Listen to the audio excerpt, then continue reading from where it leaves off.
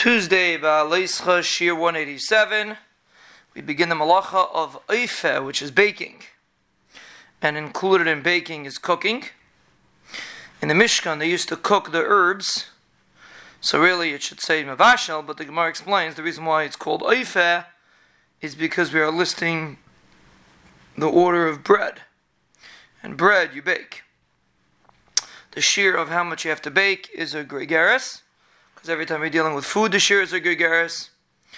And the Minchas Chinuch discusses because bread swells when you bake it.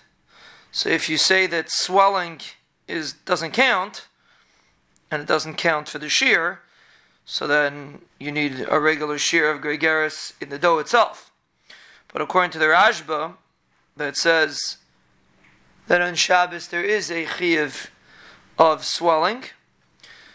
So then the question is, do you need, that's the Rashba Shita, that on Shabbos the swelling counts, so do you need a gregaris of dough to be chayiv, or maybe since through the baking, even though it started off being less than a gregaris, but since it swells through the baking and it becomes a gregaris, maybe that would be enough to be chayiv.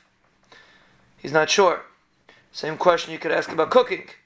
Same question. He says, and barbecuing, let's say you barbecue meat.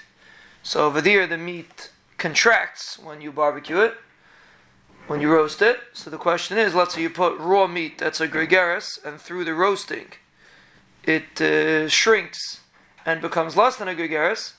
Do you go after the shear, the original shear, which is a gregaris, and therefore you're chayiv because you roasted a gregaris? Or do you go after what it is now, which is less than a gregaris, and therefore you'd be pater?